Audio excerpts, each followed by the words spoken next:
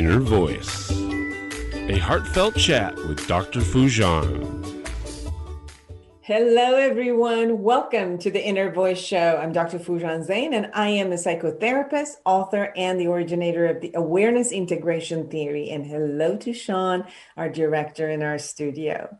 And this is a show about what matters most in our life, our minds, our thoughts, feelings, actions, relationships, and our fulfillment in this beautiful journey of life. Today, I will share the tip of the week about ways you might communicate that leads to arguments and fights and becoming aware and shifting. And I will share with you the biggest argument in marriages, which are over finances. Yes, and creating agreement and creating trust is really the key. I bring you Rob Shallenberger. Rob with Steve Shallenberger are the founders of Becoming Your Best Global Leadership and are devoted to helping individuals and organizations achieve their maximum potential.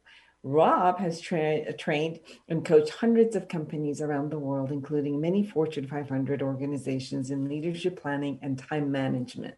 Today, we will talk about their latest book, Do What Matters Most, Lead with a Vision, Manage with a Plan, and prioritize your time. Please subscribe to my YouTube channel and podcast and connect with me through all of the social media, Instagram, Twitter, LinkedIn, any of them. I love to hear from you and hear your comments, questions, and the topics that you want me to talk about. But first, here's the tip of the week.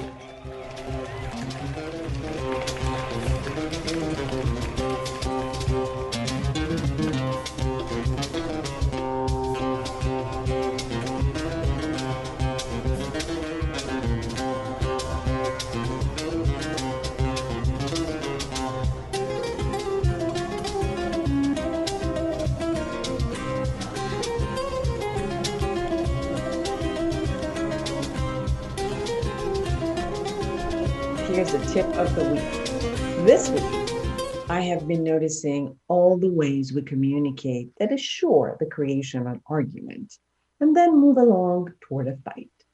So, although no one is aware or volunteers to start or continue a fight, the way one begins the conversation, reacts throughout the conversation, or allows arguments to get escalated instead of information sharing or resolution is really being a part and creation of an argument. For some of you who have played tennis or ping pong, know when people are playing to enjoy the game, it's very different than when they only intend to win quickly as if they're in a tournament. An enjoyable interaction starts with a person who serves appropriately so that the playmate can catch the ball and send it back. The interactions will continue until the ball kind of falls in the middle and does not reach the other person, actually pretty much unintentionally. Then they begin again with another set. It doesn't matter who loses, who wins. It's just a matter of the game. Once in a while, somebody wins, another person loses, and then vice versa. Now, in a win-lose competitive games, the hostile gesture starts from the first serve, and all of the interactions are toward making sure to angle the ball in a way that the opponent cannot get to it and therefore lose. For practicing, some even only play with the ball machine, which only throws a ball with no expectation of it playing mutually with another human being. It's just a ball throw. So observe the way you communicate. Which one of these are you? Do you communicate to exchange information, resolve a matter, co-create together, connect, learn, explore, or expand? Do you communicate to prove a point? I'm right.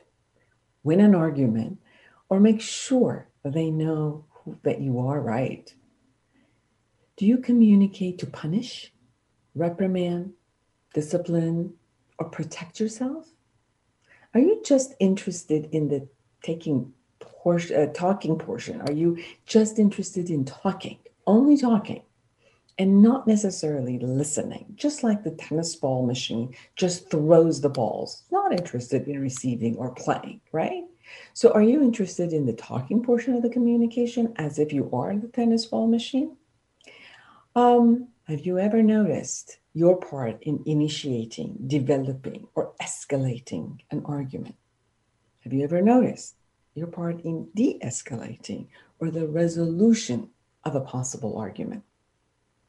Do you listen with the intention of understanding, or do you listen just to answer back? Do you throw your emotions at others, or do you observe, feel, own, and kind of like manage your emotions while you share yourself with others? The listening component of the communication with interest and curiosity is an important factor. Most people focus on what they want to say, but not how they intend to listen. Most also focus on the words they use and not the intention or emotion that is being expressed side by side with those words. You're responsible for the containment and management of your emotions as well as how they are expressed and delivered within a conversation. Many allow their raw emotions to be expressed within a conversation and hold the other person responsible for holding and containing or even taking care of their emotion. It is best to contain your emotion internally and then share your emotion verbally, such as, I'm sad right now about such and such. I'm really nervous and anxious about, what's going to happen. I'm really angry at you because I heard this or I saw such and such, and it really made me angry with that. And this might support you not to react emotionally because the reaction would be actually throwing all the feeling at them, not sharing it with them. Remember, if you don't want to argue and intend to have an exchange of information or to get to some resolution, then monitor the way you keep bringing up kind of like the defensive position. Check your dialogue, check your body language, check the tonality. Is it always on a defensive way or an attacking way, accusatory way? Even if the other person is getting emotionally activated or getting escalated, you can still shift and hold the conversation into an opportunity to connect, learn, exchange information with listening, reassuring, clarifying, and clearly stating what your intention and desires are. For more information with observational skills in your communication style in different areas of your life, go to my workbook, Life Reset, the Awareness Integration Path to Creativity. Amazon. Thank you.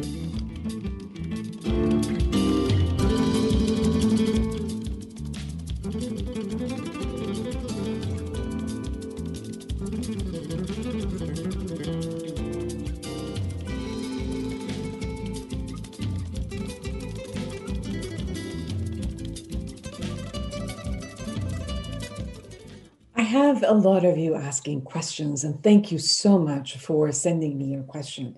Very appropriate about for this segment is actually a question that showed up is, what do we do when we argue about finances in our in our relationship, in our intimate relationship?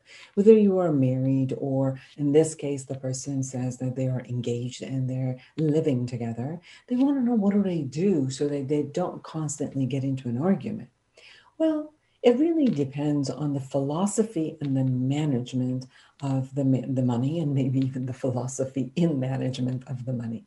Some traditional relationships have come to some agreement where one person, usually the male partner, chooses to be the breadwinner and sometimes the management of the actual finances of the couple. Sometimes you'll see there's an agreement for one, maybe the male, or sometimes the female, to be the highest breadwinner, but the other person, maybe the wife or the husband, actually manages the money. And managing, what I mean is to really look at what are the bills, what are the expenses, how do they get paid every week, and then they can come together and start budgeting. Sometimes when they are engaged, they might still look at the modern marriages of having both parties contribute financially, regardless of who brings more money, and then they manage it together. Or sometimes they are very clear where we earn, we put it in a separate account, and each one of us will pay certain bills, and we don't have to ever merge this financial concept. Yeah, some people work for them. What I've noticed with most of the couples is that they actually have to come to an agreement. People usually don't talk about money. They feel shame, they feel embarrassed, they feel a little bit intimidated to start talking about finances. One is how much the other person actually makes. It's as if it's a secret. And when you're coming to be engaged, living together, or actually wanting to be married, obviously, especially if you're married, as far as the law is concerned, your finances are pretty much together. You're going to be responsible and accountable for your finances and probably your husband. So it's important for the two-person to come together and look at what is it that my philosophy is. What is it that I can come through and merge with the other person's philosophy? Come together with some agreement. There's some people who have businesses which they can't merge everything that they have in a business, but they can definitely come to terms with how much salary they're going to give themselves from the business and put it into an account together so they can see it, be aware of it, have the information, and move forward with budgeting. Information, transparency, having an open hand, uh, being willing to give the other person the information is the key. It's important for us to create that type of a trust. When we sit together, two couples, and look at what is it that we bring, what is it that our expenses are like, how can we budget together, how can we honor each other's taste and what needs to be happening, how can we make it fair between the two of us, whatever fairness looks like between the two people, and whatever fairness looks like within the agreement that they put together.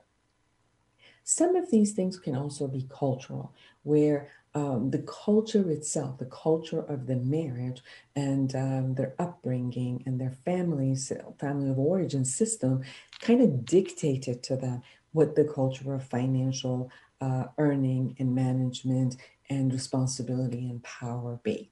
And sometimes they'll go back and look at that and just kind of like bring the same format into their marriage. Again, if there's an agreement between the couple for a traditional way of a family structure to come in, great.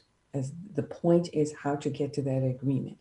Many people feel powerless and the other person holds all the power.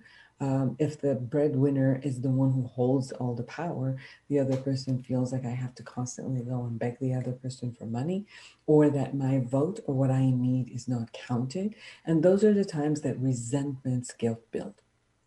After 30 years of working with couples, finances is one of the biggest issues of argument and biggest issue of non-trust, much more than infidelity. Finances are the biggest issues of non-trust between the couple. And everything you do all day ultimately is going to come back to some sort of a financial decision together. So my suggestion is if you can't come to an agreement, call a coach, call me, let me support you in creating that. If you can, on your own, sit down and write all of your expenses together as you live together, the most important ones that are happening every week, the most important ones that are not set, but you need it. And then you set up the priorities about how you're going to create your spreadsheet. Come back and look at it every month together, create budgets together, and you can move forward. This way, you'll create trust, transparency, a sense of togetherness in decision making and power. And that usually lessens all the arguments and creates the feeling of safety and security that comes and then fosters the trust and love. Thank you.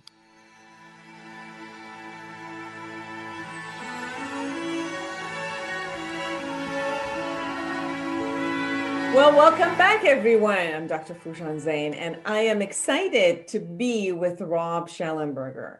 Rob with Steve Shallenberger are founders of Becoming Your Best Global Leadership and are devoted to helping individuals and organizations achieve their maximum potential. Rob has trained and coached hundreds of companies around the world, including many Fortune 500 organizations in leadership, planning, and time management. Today, we're going to talk about their new book, Do What Matters Most. Lead with a vision, manage with a plan, and prioritize your time. Welcome to the show. Well, thank you so much, Foojan. It's so good to see you and be with you. And for anyone who may be watching or listening, thank you as well. And I look forward to a great conversation that will hopefully, and I'm confident it will, make it worth your time being here today.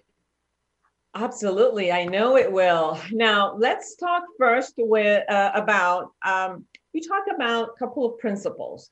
One of them is leading with a vision and developing a personal vision. So I know, so for example, when I've worked with people, many people don't even have a vision, or they have a vague vision, or their vision is not personal or expanded. So some of them is not personal and it's just out there.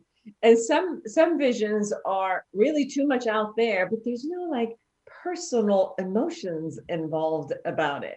Can you share a bit about what you mean by a vision that is personal to you? Yeah, it's a great question. And, we're talking about our new book, Do What Matters Most, right? And in that book, there are 3 habits we discovered that less than 1% of people apply cumulatively. And it's these habits together that will help us lead a life by design rather than live a life by default. And so habit number 1 that you've just alluded to there is to develop a written personal vision. And, like you just said, I think this is something that a lot of people can relate to, in that we've heard a lot about this term, right? Everyone's heard find your purpose, find your passion, find your why. But the reality is, like you said, Foojan, is it's not being done. And in our research, we interviewed more than 1,260 different managers across 108 different organizations and found that only 2% of people have a written personal vision. Now, a lot of people have thought about it. These intentions, these ideas are in the back of our minds, but it hasn't really gone further than that. And I think this is something that so many people watching or listening can relate to because, let me just give you one example. I was a former fighter pilot. I flew F-16s for 11 years. And I was just this week with 4 of my buddies who graduated with me from F-16 training, like 17 years ago. And I haven't seen them for a long time. It was our first time getting back together. And 2 of these gentlemen are now senior leaders in the Air Force. And one of them said, and this is indicative of what so many people have felt. He said, I've just kind of lost the passion that I once had. It's no longer there. I come back from vacation and I'm like, man, I don't want to go to work again. I'm dreading going back to work. And that fire that he once had is gone. And I think a lot of people can relate to that is, what does that look like within you? Because once a person has a personal vision, it becomes like their North Star. It's that internal compass for our actions and for our life. And we're either in alignment with that or we're not. And so in chapters 3 and 4 of the book, we walk through how to develop a personal vision. And I would suggest, Foojan, that for most people, it's not a lack of desire. Kind of know what we want in the back of our minds to a degree. It's a matter of actually articulating that and getting it out on paper and writing it down and having it become clear and creating that clarity. And if you don't mind, I'll just share 2 thoughts on this, and we can go a lot further and in depth on this if you would like. It's our opinion that your personal vision doesn't have to change the world. It just has to change your world. And a lot of people, I heard this on another show. They said, well, if I come up with a personal vision, I'm not going to be Elon Musk. Or I'm not going to be named the person. That's not the idea. It's that the personal vision changes each one of our individual worlds. And once we have that written personal vision, it becomes the seed of our legacy. And when we plant a seed in fertile soil, we give a plant a chance to grow, or a tree, right? But if we never plant the seed, it never even has a chance to grow. And so this is why habit number 1 in our book is about developing a written personal vision that is meaningful and gives you clear direction, so that it does become your North Star, your Polaris, and it becomes a guide for all of our subsequent actions and where we're going. So that's why that habit is so important as the starting place. It's not the problem. We don't focus on the problem, We focus on the solution or the outcome, the vision, if you will. And it becomes a really powerful starting point for people when they go through the exercises and actually take it to completion and do it. And it really, really promotes motivation. As you were talking, I recall we're in the process, I created a psychology model, which clears the past and creates the vision of the future, and really creates a space of you being here and now and looking at, your thoughts, emotions, behaviors. And one of the things, Rob, that was interesting is that we were trying to do an app that has the model in it. And, going through the process of funding sources and doing things like to find people who were interested in doing that, we created obviously the vision and the mission. But it was interesting when you talked about the personal, in the midst of it, at one point, you're like, I don't know where I'm going anymore. And this is, I'm hitting the walls and the doors are closed. And what are we doing? And then what you just said is like, at one point I returned and I said, well, what is it that even when I created the model, what was my vision? Like, what was the whole point? And my point was I wanted 8 billion people on the face of the earth to have access to this. And the app is actually the access to it. So then I just sat with that piece. I really, really have this desire, a vision to have 8 billion people have access to this material. And that created this whole excitement again of, who says the doors are closed? We're going to go do this and we're going to do that. And I really got how much it motivates people, me and others, when you really have a personal stake at what's there. And the personal stake is not a selfish one. It is for the world, but there is a personal stake at it. Oh, that's a great comment. That's exactly it. When we have a personal vision that is meaningful to each one of us, if our listeners can come up with something that's clear and gives them direction and meaning, just like you said, it becomes a wellspring for motivation. Like, it can create a fire within us. And it, as a former F-16 pilot, we would never take off without a destination in mind, because who knows where we would end up. Well, in life, how many times do we figuratively go through life without a destination? And where might we end up? Well, it could be anywhere. And so going through chapters 3 and 4 of the book, we walk people through the questions that they can ask themselves that will help give that clarity on how to develop a personal vision.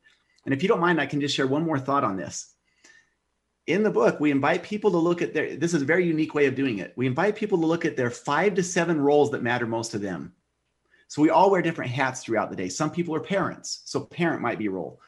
If you're in a relationship, partner or spouse. And the most important role is personal or self. You made that point just a second ago. We've got to take care of ourselves. And not just come up with a vision, but to come up with a vision for each of those key roles. And what does the very best version of you look like in that role? And I'll just give you one example. So I have 4 children. I'm a father and a parent and a spouse. So one of my roles is husband. And this is my role or vision in the role of husband.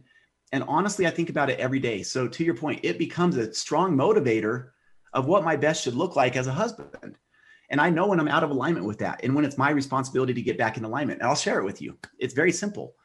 I am a kind and caring husband who always helps Tanya feel like a 10. I am totally faithful in thought and action, and I constantly strive to compliment her, serve her, and be the husband of her dreams. Beautiful. Now, is that how it constantly goes? No. But that's where it's my role to get back in alignment with the vision, right? And that's the power of having that vision. It's beautiful what you said. For our vows, actually, for me and my husband, we did that. We created a mutual vision for our wedding. For our marriage. And then, we put it up in our bedroom and it's like, well, that's the vision. And I've worked a lot with clients and couples where we've done the kind of their couple, the in between, not only their personal, but in between the relationship. And it's interesting in what you just said is, do we set the vision and are we always up to par with it? No, but what it does say is, when you're not up to par, and you always have the lead to go right back to it because it's there to see.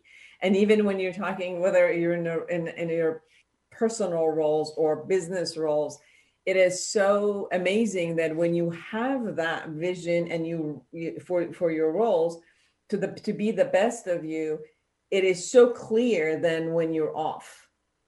And sometimes when we don't have that vision, we're not aware that we're off. Like the offness becomes also part of the norm. When you're all intending to be the best in your vision, you catch you're off, and then you intend to come back. Like you'll be committed to your vision and coming back to that. And that makes you in the process of being excellent. You're consistently living your excellence. Yeah, that's exactly it. And so that's why, the 3 habits in the book, Do What Matters Most, that's habit number 1. And, it's just ironic. You've heard me say this several times. The title of the book is Do What Matters Most.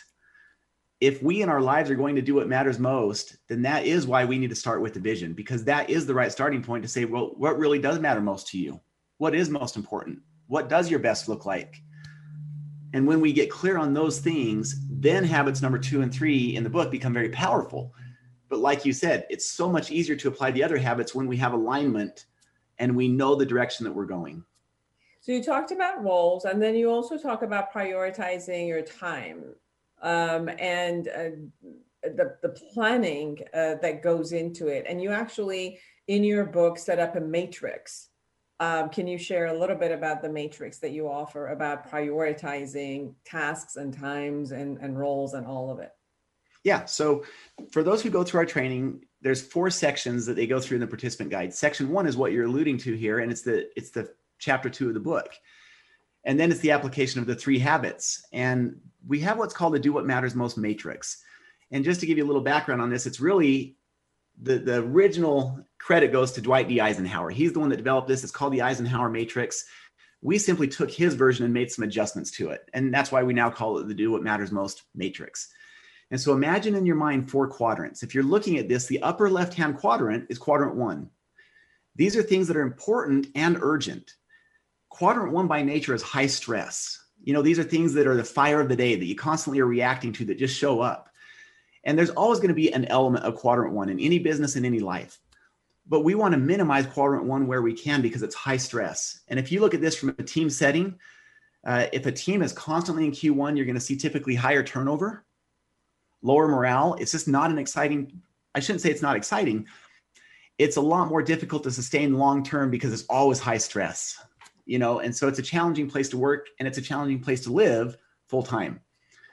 Quadrant 2, on the other hand, are things that are important, but they're no longer urgent. And because they don't have that urgent sense to them, it's low stress. It's a great place to live. This is where being proactive rather than reactive lives. So the whole point of Do What Matters Most is to move a person and a team into Q2. In other words, doing what matters most and not being in reaction mode all day long, personally or professionally as a team. So this is where, all these things like strategic planning, roles and goals, pre-week planning, which is habit number 3 in the book, all come into play in helping and empowering a person to make the move to Q2. That's where things like exercise happen, relationship building, meditation, all of these things that in the back of our minds we know are important, but for many people aren't getting done. These 3 habits help us make that move to Q2. That's where we want to live. Q3 are things that are not important and feel urgent. So imagine now you're looking at the bottom left hand of this quadrant. That's Q3. How many times have you been in a meeting or working on a report and you say, why are we even doing this? What a waste of time. That's Q3. Things that are not important, but they feel urgent. And Q4 are things that are not urgent, nor are they important. That's the bottom right-hand side of the quadrant. And those are things that are just a total waste of time, and you want to eliminate those.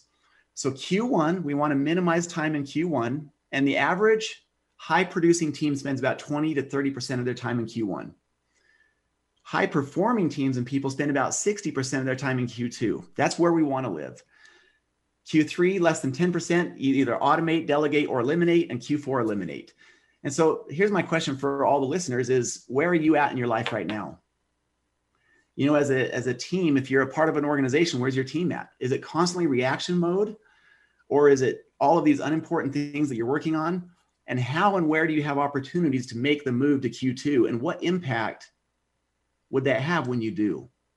And that's the whole point of Do What Matters Most is once we identify where we're at, is where in our lives can we be more in Q2 and more proactive and more intentional about leading our life and teams by design rather than by default.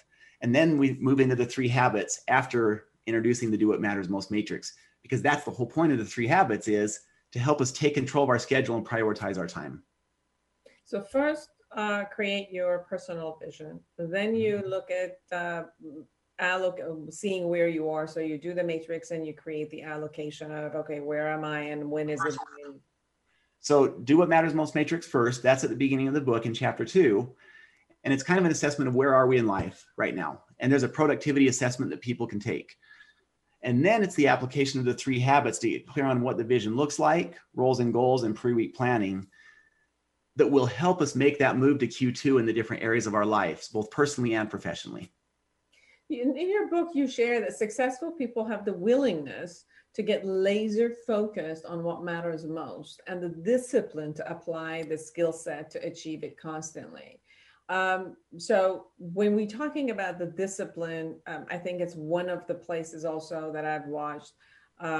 People have some issues with that. So for example, I work with people who only have the ability to be disciplined by others. Like if they're not, and we see this a lot right now, especially because of the pandemic, where people went home, or some people were going to go from a job that they had and they no longer have, they got laid off and now they want to open their own businesses. And they're finding themselves, because they're not in the same structure of a company which created discipline with it. And if they have to discipline themselves, like focus on what's important and move forward, they just don't. Like they haven't been used to it. They haven't trained themselves to be self-disciplined. And then we have the other people who are part of a team, but they rebel against the disciplinary starts and setup that is there. So in your book and with your methodology, how can you support people to be focused and disciplined? Yeah, that's a great question. And you know what? We need to acknowledge up front, this is not for everyone. Not everyone is going to apply the skill set. Not everyone is in a place mentally where they want to improve their lives. And that's okay. That, hopefully on their time and their schedule, they'll get to that place. But I acknowledge that's a reality for some people. We start our book the way you just said, Foojan, which is chapter 1 is Do What Matters Most mindset and skill set. And so there's 2 quotes that we used early on, and I really love this. And I apply this to my own life, and I invite everyone listening to think about these quotes and say, well, how does this apply to you? And here's the first one. And it goes like this: good, better, best. Never let it rest till the good is better and the better is best. In other words, how many times as humans do we settle for good? Where in our lives are we complacent? And in the fighter pilot world, there's an old adage that says complacency kills.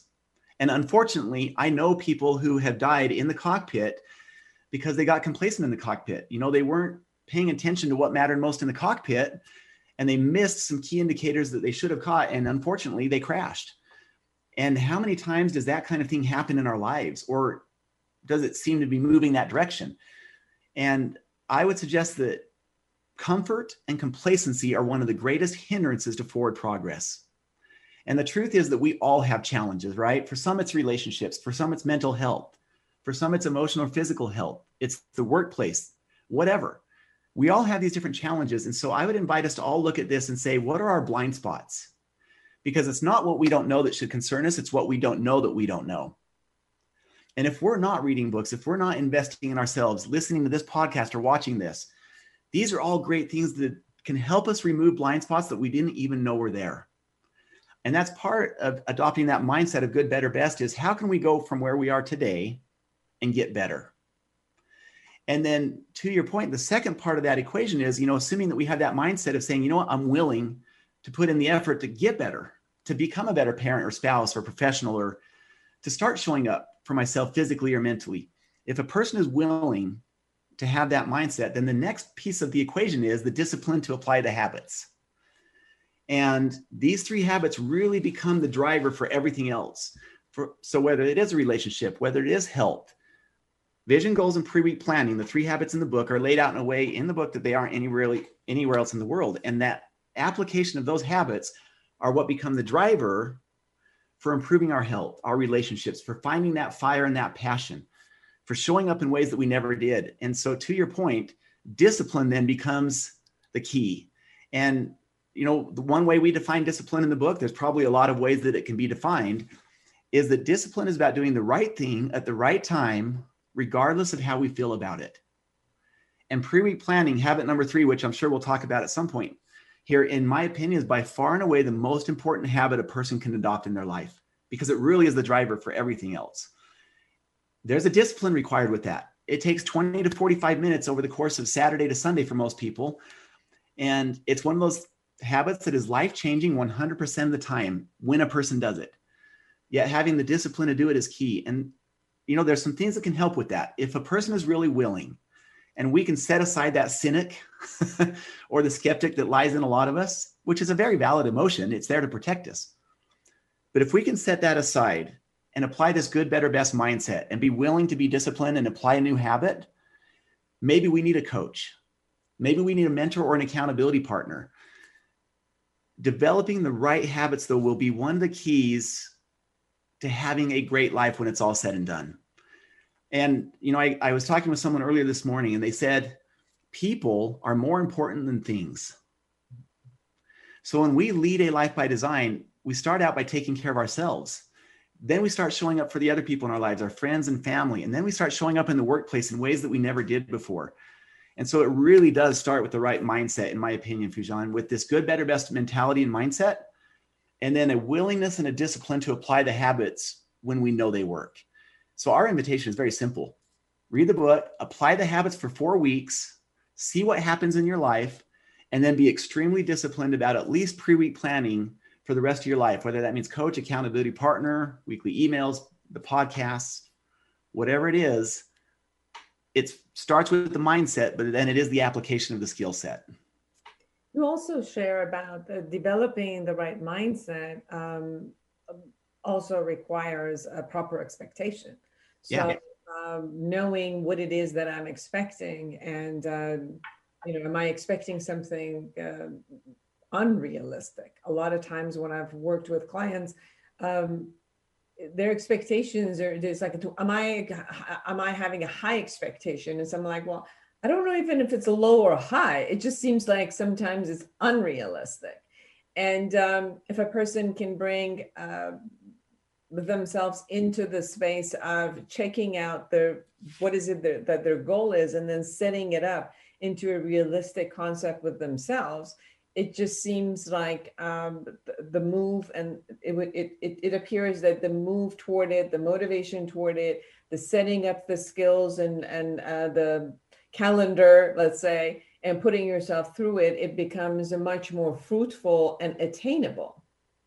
Well, that's exactly it. So most of us can relate to this. If you're listening, I know you can relate to this at some point in your life where there's these things that we want to do, but they've never really left the phase of good intentions. Yeah, I call them fantasies. Well, they're just sitting in the back of our minds. And again, that could be a health goal that you've wanted to achieve. It could be, overcoming some sort of anxiety or depression, or it could be a promotion in the workplace or a financial target. We've thought about it a lot, but how do you take that and then make it a reality? And what you've just kind of alluded to and transitioned into is habit number 2, which is roles and goals. And that is getting real clarity on what does success look like then in each role for this year. And goals are another one of those things that have been talked about all the time. Everybody's heard about goals. The reality is they're rarely being done. So for as much as they're talked about, they're not being done. In our research, we found that only 10% of people have clearly written goals. And so to write these in a way that, like you said, sets us up for success is really important, because 85% of New Year's resolutions are broken within 2 weeks of starting the new year. And that's because of the way they're written. And so that brings with it a real emotion with roles and goals. It becomes scary for some people to write it down because there's this fear of failure, or it becomes real. Well, here's what's exciting. When it's done in the right way, it really does create a laser focus on what matters most. And we're kind of like an elastic band. An elastic band, if it sits in a drawer, will go brittle and break. We as humans are designed to be stretched, just like an elastic band. And there should be a healthy tension, just like you said. And here's how we outline this in chapters 4 and 5 of the book on roles and goals, is our goals should make us feel slightly uncomfortable in an exciting way. If we look at a goal and say, well, that's easy. Okay, well, we're not stretching. If we look at a goal and say, well, that's impossible, or, ooh, man, that's way out there, then maybe we can dial it back a little bit, because there is a healthy tension of having a goal that's realistic, yet stretches us a little bit to a better version of ourselves in that role. And so I agree with you 100% that there is, developing roles and goals is a skill set. Anyone can do it, though, that will simply read the book. We'll walk you through the exact steps of how to do it. We'll give you the templates that you can use. It's all done for you. It's all you need to do is read the book and actually go through and just do it. So we try to make it as easy as possible. And we'll walk that fine line with you of, is it too much or is it too little? One of the things, the distinctions you made in the book that I really enjoyed was the productivity versus performance, which is productivity is often measured in terms of the rate of output per unit of input. And performance is the ability to do something efficiently and effectively. And you bring those delicately together. Can you share about these two distinctions and how you bring them together? Yeah, that'd be great. That's a good question, Poojan. And then maybe if you don't mind, we could segue into pre-week planning, because that's really all about performance and productivity that you're talking about. So think of this. If a person if they have a goal to run a marathon by September 1st, well, there's the goal. It's meaningful to them, whatever.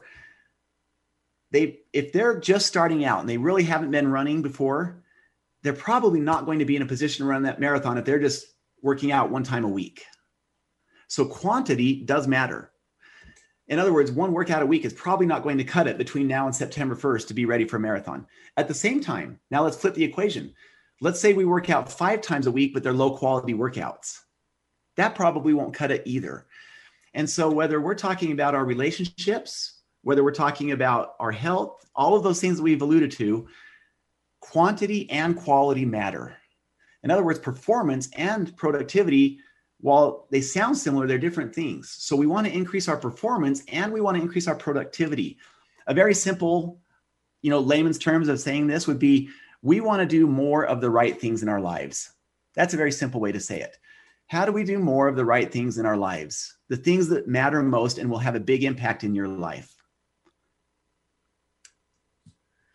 So maybe can I build on that and then go into pre-week planning? Yeah. Because it's one thing to sit here and deal in the hypothetical. Right. The reality is, how do we actually make it happen? And that's why the habits become so important. This is where they make it happen. So when someone asks me, Rob, of these 3 habits, what's the most important one? Different people answer that question different ways. The majority of people, including myself, would say hands down, it's pre-week planning. And in chapters 7 and 8 of the book, we walk through a very specific process. And one of the invitations is read the book and see what impact pre-week planning would have on you. It doesn't matter what your current starting point is. Maybe you have a process, to-do notes or sticky notes, to-do lists, whatever. We've designed a very simple process. It's only 4 steps that anybody can use to enhance whatever you're currently doing. And the research that we did around this was fascinating, Poojan. I think you'll find this interesting too, is after interviewing 1,200 different people, we found that 68% of them felt like their number one challenge was how to prioritize their time. And yet 80% of people did not have a process. And so this is what's missing most of the time. So whether it's health, mental health, or exercise, or finances, it's about making time for what matters most rather than just thinking about it. So can I just give you an example of these 4 steps? Please. We coined the term pre-week planning after pre-flight planning. So you can imagine a pilot jumping in their jet and saying, you know what, today we're just going to wing it. We're just going to give it our best shot and see what happens. Well, how's that going to work out, right? Chaos, confusion. How many times do we go into our weeks without a plan and expect a different result? And that's why for pilots, pre-flight planning is critical. Well, for us as humans, if we're going to lead a life by design and show up for our children, if that's applicable, or our partner or spouse, or in the workplace, then it's the same concept. We do pre-week planning prior to going into the week. And here's a basic outlay of the 4 steps. Number 1, imagine yourself sitting down over the weekend and reviewing your vision and goals every weekend. How much alignment would that create in your life? And only 1% of people do that. 2% of people have a written personal vision, 10% goals, 1% of people review them on a weekly basis. So that is a powerful step in aligning your life towards what matters most to you, especially when you're looking at your life through the lens of those roles. And that then is step number 2. Just like you did in your vision and your goals, you're going to look at your 5 to 7 most important roles. Step number 3 is to ask yourself what matters most in those roles this week. So you're having a personal brainstorm with yourself. And that's why pre-week planning is so much different than, sticky notes or to-do lists, because it's Q2 thinking. You're asking yourself, what can you do in that role this week versus what do you have to do? And step 4 is to simply assign a time to it. So that's it. What's your vision and goals? What are your roles? What matters most in each role this week? And when will you do it? And if you don't mind, Poojan, maybe I just share 1 or 2 very brief examples of what happens with pre-week planning. And I'm going to share these more on the personal side, if that's all right, because a lot of people are used to thinking about their work roles.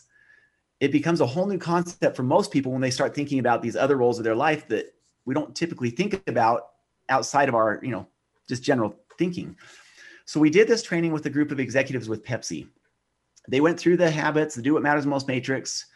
They got to habit 3 pre-week planning, and they were going through this process. And in one of them, pretty seasoned looking executive, gray to white hair, early 60s. In his role of father, he wrote, "Call my son." And we asked him, okay, well, why call your son? That's cool, but why? And he said, well, because my son and I got into an argument 7 years ago and we haven't talked since. We're like, okay, obviously a big deal. Well, when will you do it? Wednesday, 7:00. Great. Well, 6 months later, we were back with that same team, and this gentleman beelines over, shakes our hand, and we ask, well, how did it go? And this is what he more or less said. And I think we can acknowledge and relate to him, in different ways ourselves. He said, I was scared to death to pick up the phone that day. Is my son even going to talk with me? But because it was there, I finally picked up the phone and made the call. And it was amazing because as soon as we started talking, we couldn't even remember what we had argued about 7 years ago. And now we talk every week and we're best friends. And he went on to say something that just was jaw-dropping. On that same call, he found out that he had 2 grandchildren who he didn't even know existed. Now, there's really 2 ways to look at this. You could say, what a tragedy that it took 7 years to make that call. But the other way to look at this is to say, thank heavens he did make that call when he did, and that he's now showing up as a parent, as a grandparent. And there were 2 observations from this that were really interesting, Poojan. One, he said, every morning that I woke up, that weight was on my shoulders. I knew I needed to make that call because my son wasn't going to. And yet the very next thought was, I'll just do it tomorrow or next week. And can't we all relate to him in some degree or another? How many things have we been procrastinating that do matter most? And that's why the 3 habits together take these things that have been in our minds and they make them a reality. So he made that call, and you have a father that's reconnected, a grandfather that's now showing up. And he said, honestly, this is the best I've ever shown up in my professional role as a leader. I don't have that weight on my shoulders anymore. It was so liberating, and I didn't realize the weight I was carrying. And I'll just finish with this last comment on pre-week planning.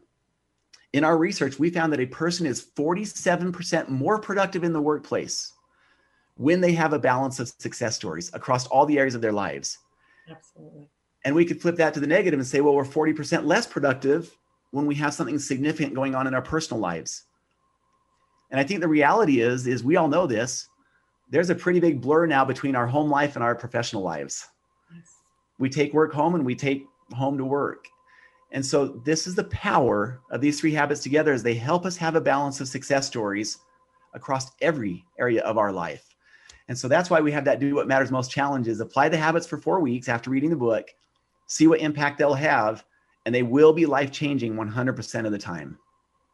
And as you were talking, it dawned on me that the pre-week planning also supports the motivation and also supports the discipline that we were talking about. Because many people, kind of like set up stuff, but it's when you do it for that week, it becomes intentional. And that type of intentionality also promotes the discipline, because it's not just like you said that I have to, it's like I'm intending, I'm creating, I'm putting myself in there, and every week I'm setting it up, and that weekly setup for the next week, it takes a whole different, let's say, focus into what I need to do. So that's also what showed up for me as you were speaking, and how the bringing the internal and personal vision, bringing the roles in there so that my life is balanced and I'm taking everything into account. And when I look at my week, the week is also balanced. It's not just work or just personal or just fun or just any of it, but it's all of it. And it inspires one to see that my life is in a balanced space. And then it's scheduled. So all I need to do is show up, just show up. I put it in there, and then now show up. And I'm hearing that when you put these into action, you'll see that the productivity and performance are consistently higher and higher as they go in. Can I share with you? That's exactly it. Can I share with you the research we did on this? Please. This is actually mind-blowing. And it's just now, it's one of the greatest secrets I hope the world comes to know, because it is mind-blowing. And it really does transform the way we lead our lives. Here's just three quick points. 2 of these are research-based. They're in the book, so people can really go in depth on the research. I just had a lady last week who read the book 6 weeks ago. I mean, it was only released, in late May, so it's pretty recent. She read it 6 weeks ago. She's applied the habits, and in 6 weeks, she's lost 40 pounds. She's come off 3 medications. She started scheduling family activities every week that never happened before. She started scheduling one-on-one meetings with her different employees, the teams that she's leading, to get to know them and their stories better. And it's been amazing the connect that she's had at work. She says, in 6 weeks, my life has completely transformed.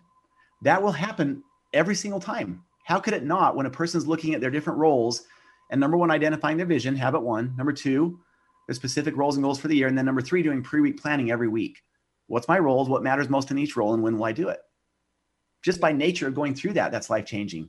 And the research behind it is this: a person who's consistent and disciplined about the habits. I love your word that you used earlier, disciplined. This is what happens specifically to productivity. Productivity will increase by at least 30 to 50% across the different roles in our life. That means that a person who is consistent about these habits will accomplish or do 800 to 1,000 things this year that they otherwise probably wouldn't have done. Some of these are small, some of these are huge. And so imagine what happens when a team, all members of the team, develop the habit of pre-week planning. Imagine what happens in someone's life when they develop this habit and start doing things that take care of themselves. They start showing up for their spouse or their children in ways that they didn't before, or friends or coworkers. I'll just give you one more simple example of this. Under the role of father every week with my 4 children, I'm thinking of what I can do with each kid or for each kid that week. So last week, one of the things I did amongst the several ideas I came up with in pre-week planning was to write a little note for each one. So each one has a dry erase board in their room. So, while they were still sleeping, I snuck in with the dry erase marker, whatever, and wrote a little note telling them how much I love them. Well, I think we would all acknowledge, if we have kids, that's a good thing to do. But how many times would we just do that on our own if we're winging it? And it wasn't until I sat down during my pre-week planning prior to the week in the calm of the day, and in that role of father, I'm asking, what can I do for Lana this week? What can I do for Bella this week? And so imagine in each of your roles, if you're asking that question. So personally, that being the most important role, if we want to keep our flame lit, it's like the birthday cake. We have a flame, and if we're going to light other flames, we need to have our flame lit. So that personal role is the most important, taking care of our physical body, our mental, emotional, and spiritual selves. So everybody who's listening, if you were having this brainstorm with yourself doing pre-week planning, what would you do this week to take care of yourself? Like reading books or exercise. And when's that going to happen? Q2. That's all Q2 thinking, and performance and productivity. Both are important, right? So that's why you've heard me say over and over that pre-week planning is the engine that drives productivity and leading that life by design. It's really what takes it down to the daily and weekly level. And I'll finish with this thought.